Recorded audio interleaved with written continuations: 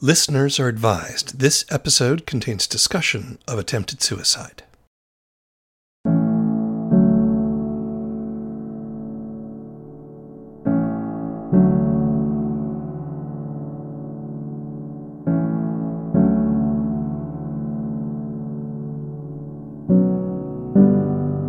The Book of Constellations. Written, produced, and performed by W. Keith Timms. Chapter 1, Verse 1.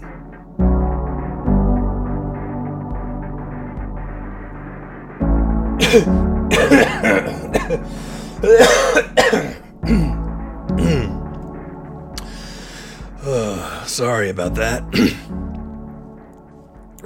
Y'all are gonna have to bear with me sometimes. So, Rael. When people find out that I knew him, a lot of them want to know what he really looked like.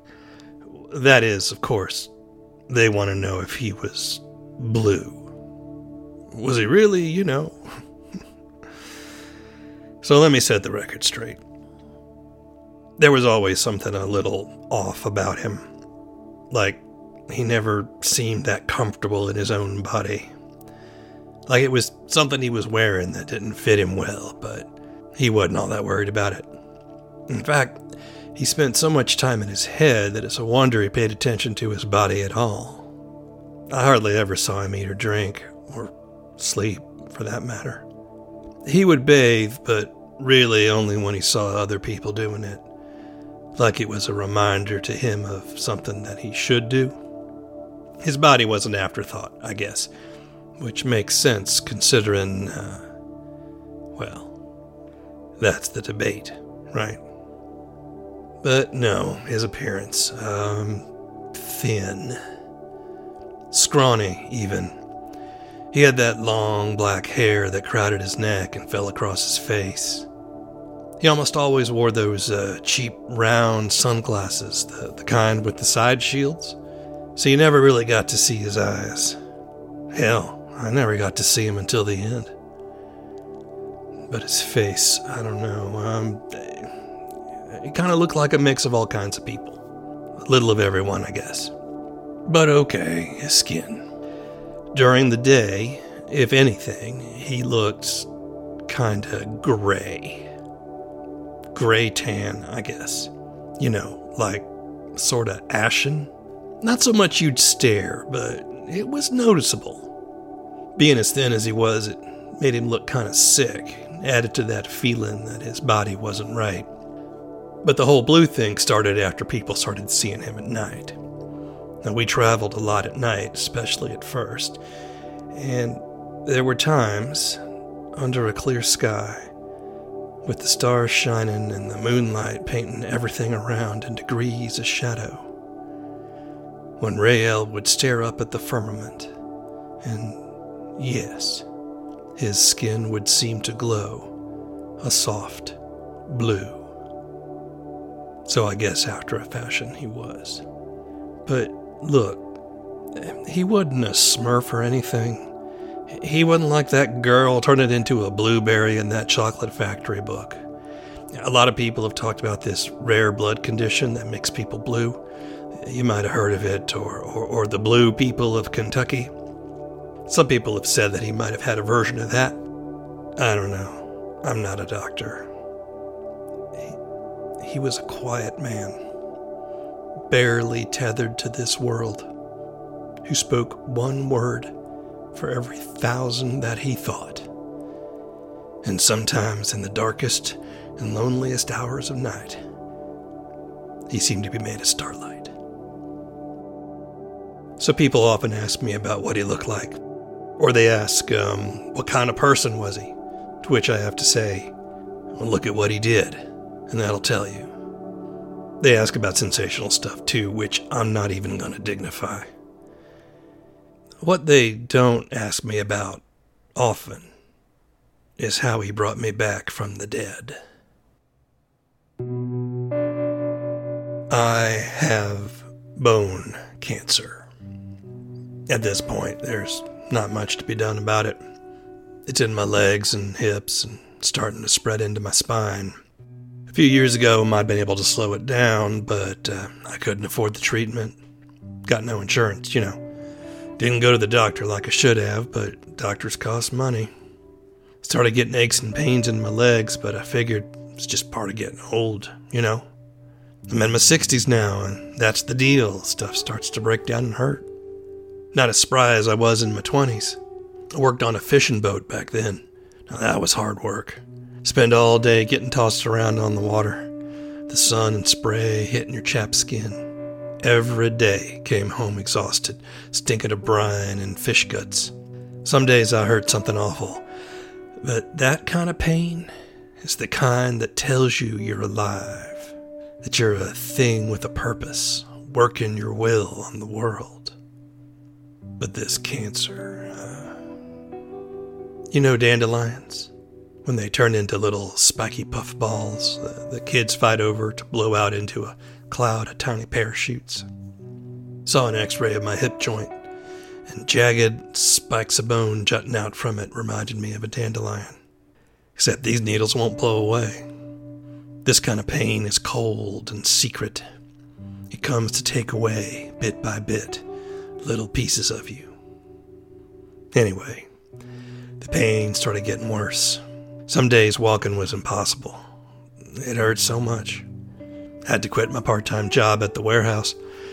By the time they figured out what it was $100,000 in radiation, chemo, surgery. And even then, they weren't sure I'd ever get better.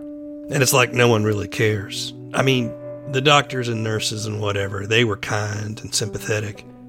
But they don't matter like $100,000 matters. And I got pretty low. I've been alone a long while now. Never really could make a relationship stick. Being in love means being flexible, and I guess I just got too set in my ways. It's not like I'm much of a prize either. Never went to college, never had a really good career. Had cancer on that, and, well, I didn't think being alone was likely to change. I spent half my days bedridden with pain, and the other half without anything to do. And all of it just thinking about ending it all. So one day, I stopped thinking about it, and did it.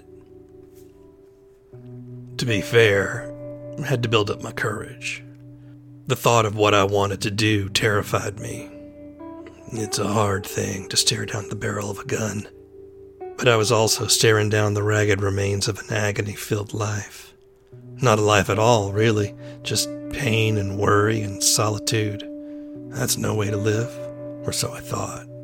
And I want to interrupt here for just a second to say that if you're thinking about doing these same things to yourself, I understand.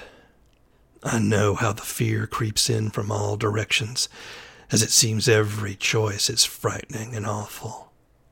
But before you do anything about it, let me finish my story. Please. I have this old beat-up RV that I live in. Still runs. Pretty much all I got left. A guy I know from the warehouse, he knows I got problems. He has some property out on the edge of the county. There's a camper hookup on it, water, power, septic. He lets me stay rent-free. Says I'm doing him a favor by keeping an eye on the place, but I know he's just being kind. Anyway, one day the pain hits me hard. I can't get out of bed for 3 days.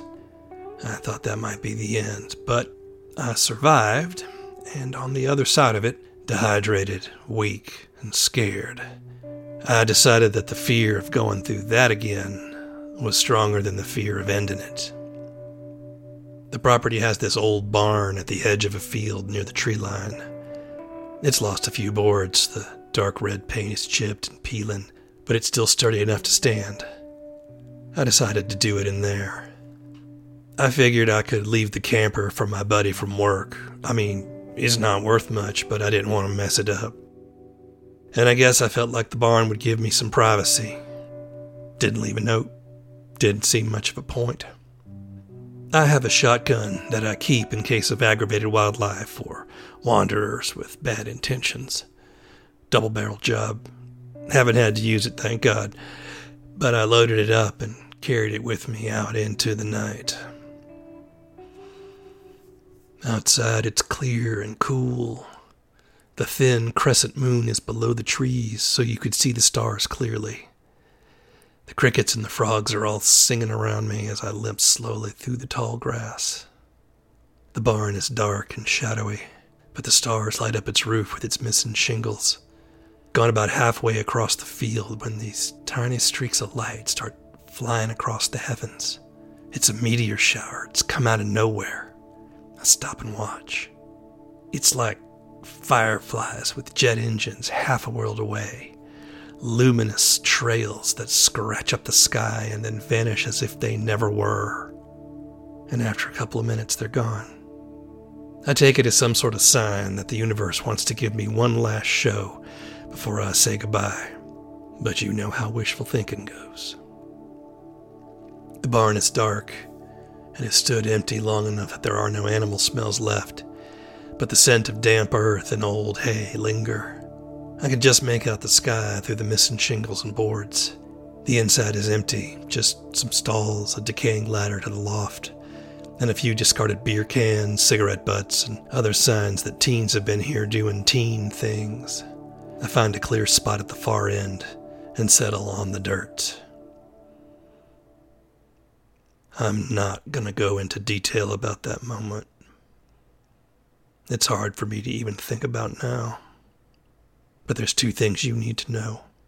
One, I have everything ready like it should be.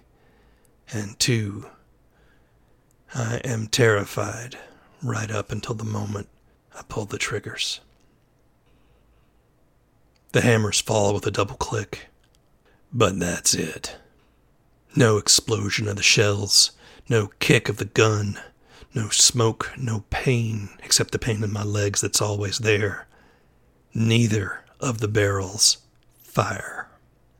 And I sit there awkwardly on the ground, having just tried to do the hardest thing I've ever had to do in my life, and failed. This misery just crashes over me, but there's this relief of the tension too. So a trembling laugh bubbles up from inside me, hollow and awful. Which is when I see him.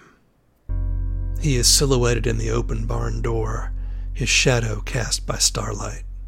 Tall and thin, like I said. His hair hangs in his face, partly over those round sunglasses. He's wearing one of those thin wool ponchos with the V-neck, tan with brown stripes, which hangs over his body like a robe. His gangly bare arms poke out from under the folds of the fabric. His left wrist is decorated with what I would later learn were hospital bands. Dark blue scrubs on his legs, like nurses wear. He's barefoot. He stares right at me, head slightly tilted, as if he's trying to make sense of what he was looking at. I hadn't seen or heard him enter, and I have no idea how long he'd been there. I suddenly feel exposed, embarrassed, having been caught this way. I'm having the worst day of my life and someone else has to see it. So I say to him, hey, buddy, how about a little privacy here? Like I'm on the toilet. I feel even more foolish. But he doesn't move at all, just keeps staring at me for what seems like forever, until he says, "Why do you wish to end your life?" I'm not prepared for that question, so I say, "Look, it's complicated and personal. Can you just leave me alone, please?" He takes 5 slow, long steps into the barn, his toes sinking into the dirt, until he is close, watching me through those dark lenses. "Why?" he repeats. I can't tell you how strange it feels, me sitting on the ground holding my impotent shotgun, him just standing over me, nearly completely invisible in the dark of the barn. He is without alarm, or sadness, or embarrassment on my behalf. Maybe that's what makes me answer him honestly. Because I have cancer, and there's nothing but pain left from me.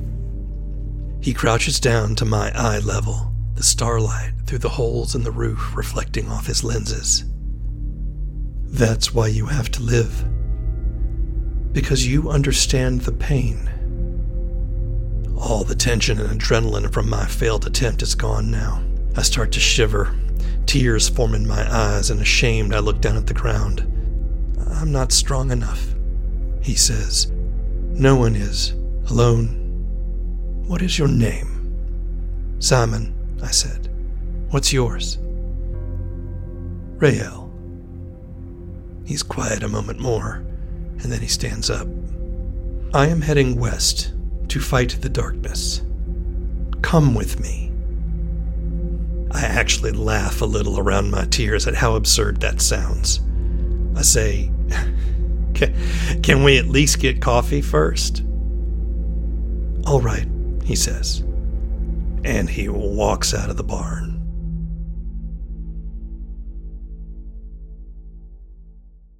You know, I still don't really know why I followed. I knew at that moment, though, that I wasn't going to go west and fight the darkness with this stranger. And I do mean strange. His appearance in the barn that night unbalanced me. I'd already decided my life was over, and if the gun hadn't failed, it would be. And now, here was this man. Well, I thought he was crazy. But I followed him out of the barn, so maybe I'm the crazy one. He's halfway across the field, heading for my RV. Hey, I called to him. Where are you going? He doesn't look back, just keeps walking. It was then that I really got my first glimpse of the blue starlight in his skin. My breath catches in my throat. I must be seeing things, but I also know I'm not. Coffee, he says to me, as if the answer was self-evident. I don't know what to say, until eventually I get out. I'm out of coffee. That makes him stop, and he turns back to me. The two of us stare at each other there in the middle of the damn field. Fine, I say, after a little while. We'll go get coffee. We drive into town through the pine-shrouded back roads in my RV to the only place nearby that serves coffee at 3 a.m., Lulu's Diner. The overnight shift waitress and cook were the only others in the place. Watching the TV hanging from the ceiling, turned to one of those news and talk stations. They'd seen me before, but Rael draws a few stares, especially with his dirty, bare feet. But the waitress doesn't say anything as she puts down the 2 mugs of coffee in front of us. I start making mine up just like I like, lots of cream and sugar. Rael watches me from behind those side shielded shades. What are you doing? He asks. Fixing my coffee, I say. He's silent and motionless at that, so I ask, how do you take yours? Take, he says. Yeah, how do you drink it? Black, sugar? He looks at the mug and says, I've never had it. Well, that's about the saddest thing I've heard all day. Then he asks, pointing at the sugar packets, why are you adding these things to it? Well, personally, I think it's too bitter to drink without them. He says, you drink something so unpleasant that you have to add other things to it to make it taste good? Yeah, I say, I suppose. I mean, it's kind of like life, isn't it? It's a bitter drink, but you add the sugar and cream when you can. Coffee is a metaphor. Coffee is life, he says. I guess so, I say. And you like coffee. I know what he's doing. So I say, yeah, well, sometimes there ain't enough cream and sugar in the world to make it better. He lifts his hands from his lap, and that's when I notice the 3 plastic hospital bracelets around his wrist. Looks like they've been through a lot. The letters are smudged, and I can't make out anything from across the booth. He wraps both hands around the mug and takes a sip. His lips purse in a small grimace, and I have to grin a little. You want some sugar, maybe? No, thank you, he says. I will learn to take it as it comes. He sets down the mug. Simon, come west with me. I rub my temples as I stare at him. Look, I know what you saw back there in the barn might have been, I don't know, strange or upsetting or something, but you don't understand what I'm living with.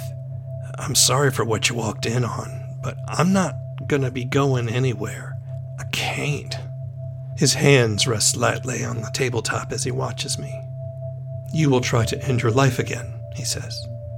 Yeah, I say, looking down at my own mug of coffee. The dull ache in my legs and hips is a little easier for the moment, but it's a reminder of what will come. Rael says, what will convince you to come with me? I smirk at him then. Well, can you cure cancer? And then he looks out of the plate glass window of the diner, up at the night sky. Not yet, he says. Just like that. Not yet. And damn it if part of me doesn't believe him. That's how desperate I am. Look, Rael, I say, you look like you could use some help. I don't know what you're on the run from, so maybe I can give you a lift to a bus station, even buy you a ticket somewhere, but he cuts me off, turning back to me. Why are you sick? I told you, because I have cancer. Yes, but there are treatments. Surgery, chemotherapy, radiation therapy. He knows about cancer treatments all of a sudden, but he's never had coffee? Well, I couldn't afford all that when there was a chance they would do any good. He says, the caretakers, they will not heal you without money? That's the way the world works, isn't it? I think most of the doctors and nurses and such want to make people better, but everything is so expensive at the hospitals. And health insurance can help, but you gotta have a full-time job to get anything decent. If I had bought insurance myself, it wouldn't have left me anything to live on. You get bad sick, you go into debt for the rest of your life, unless you're rich. He thinks about this for a long moment, and then he says, why do your leaders hate sick people? I don't have an answer for him, really, so I shrug my shoulders. He then folds his hands into his lap, nodding to himself. It is the darkness. The darkness, I say. You keep mentioning it. That sounds kind of, dramatic. He doesn't react, really. If anything, he seems tired looking at that coffee cup in front of him without really seeing it. Finally, with a small, resigned sigh, he says quite softly, the darkness has taken so many. I cannot let it take root here. He lifts his chin then to look at me. If the darkness is here, then... He trails off, and his gaze lifts past me, over my shoulder. I can see the image of the TV screen reflected in his sunglasses. He watches the TV for a moment and then points. There. You see? It is there. I turn around to look at the screen. It's one of those talk show hosts that pretends like he's a newscaster, frothing at the mouth about whatever the latest thing we should be afraid of is. I've seen him before. His name is Pilot Quaid. He's got the governor of the state on as his guest, who is looking troubled and grim, nodding his head. The audio is low, but they're talking about illegal aliens, something about taking jobs and taking handouts. It never made much sense to me. They can't be taking all these jobs and be lazy at the same time, can they? Personally, I work with a lot of people from other countries at the warehouse. Most are good folks, just struggling to get by, like me. Anyway, while I'm watching, Rael gets to his feet and starts walking across the diner, his gaze transfixed on the television. There, he says, lifting his hand to point at the screen, the hospital band sliding along his wrist. The TV shows a close-up of the governor's face as he says something about protecting our borders. It's all stuff I've seen before. Big show of being tough, which is easier than having real ideas. There, Rael says. Look in his eyes. You can see the darkness is in him, and it will spread from him until it claims everyone it can reach. At this point, the waitress is slowly backing away from the TV, and the cook is making sure he can get to the baseball bat he's got stashed under the counter. I limp over and gently put my hands on Rael's arms and try to look reassuring to the two of them. Don't mind him. He gets all riled up about politics. I sit him back down in the booth and wince as there's some pain in my hip. Not sure how much of this I can stand, but I want to get Rael at least on his way before I guess at that point, I'm still figuring on trying again. But for now, he's just sitting there, hands in his lap, watching me. Listen, Rael, you're kinda acting like a lunatic. His expression doesn't change, so I ask him, are you a lunatic? You're asking me if I am mentally ill. Who gets to say that except other people? Some people would say attempting suicide is a sign of mental illness. I frown at him. That's different. Everyone is different, he says. So I suppose you will have to be the one to decide if I am mentally ill or not. Come with me, and you can judge for yourself. I take a long drink of my coffee. It's still warm enough to be pleasant, and I can taste some of the undissolved grains of sugar on my tongue, covering the bitterness, but not making it go away. I can't. The pain is too much. I'm doing okay for now, but it won't be long until I can't even walk. Then I will carry you, he says. It's surprisingly touching. I can tell he means it. Never mind, a scrawny kid like him probably couldn't drag an old guy like me around. Rael, it's just not possible. I can't just leave to go tilting at windmills with some escaped mental patient. He angles his head slightly, his stringy bangs falling across his face. Why not? I don't think you had any plans after tonight, did you? I wrap my fist on the table in frustration. Why? Why me? He leans toward me, as if meeting my eyes with his, though all I can see is my own dim reflection in his sunglasses. Because you are a victim of the darkness. Because the pain you live with is like the pain millions live with. When despair falls on the world, cold and squeezing, people do not know what they need.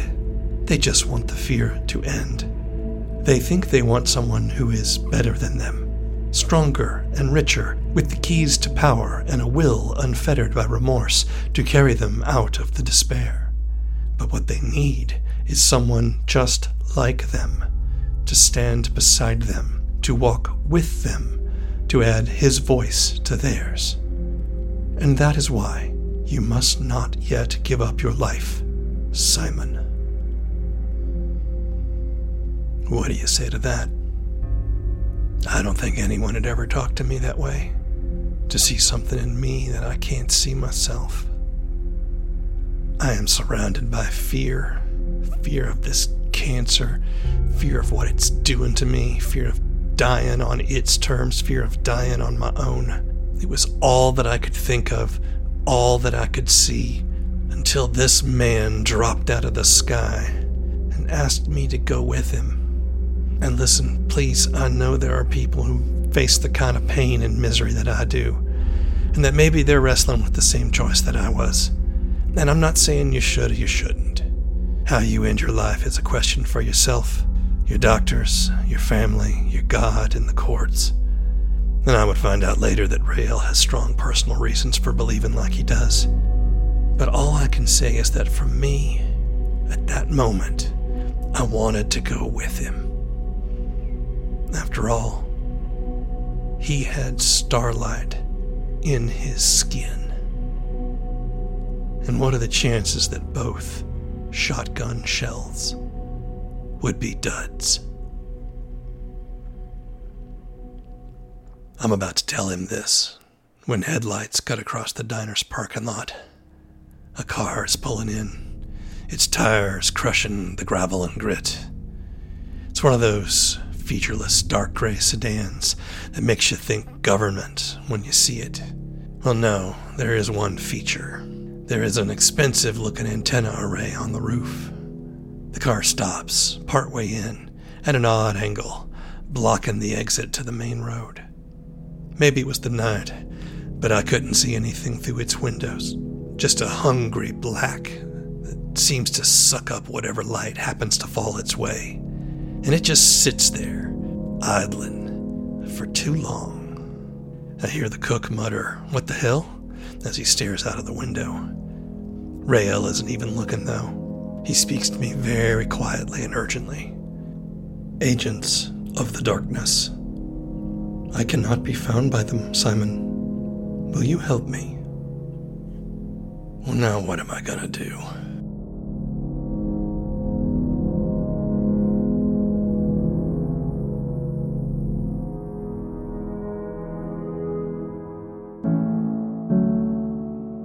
The Book of Constellations is written, produced, and performed by W. Keith Timms.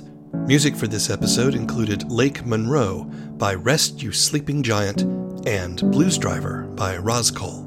Links to the artist can be found at our webpage, bookofconstellations.com, and you should check out their music on Bandcamp. Additional music came from John Bartman and Free Sound Collective. The theme song is Cycles by Pictures of the Floating World. A great way to support this program is to tell everyone you know about it, and visit bookofconstellations.com. If you or someone you know is struggling with suicidal thoughts, help is available. In the United States, call 1-800-273-8255 and speak to someone today.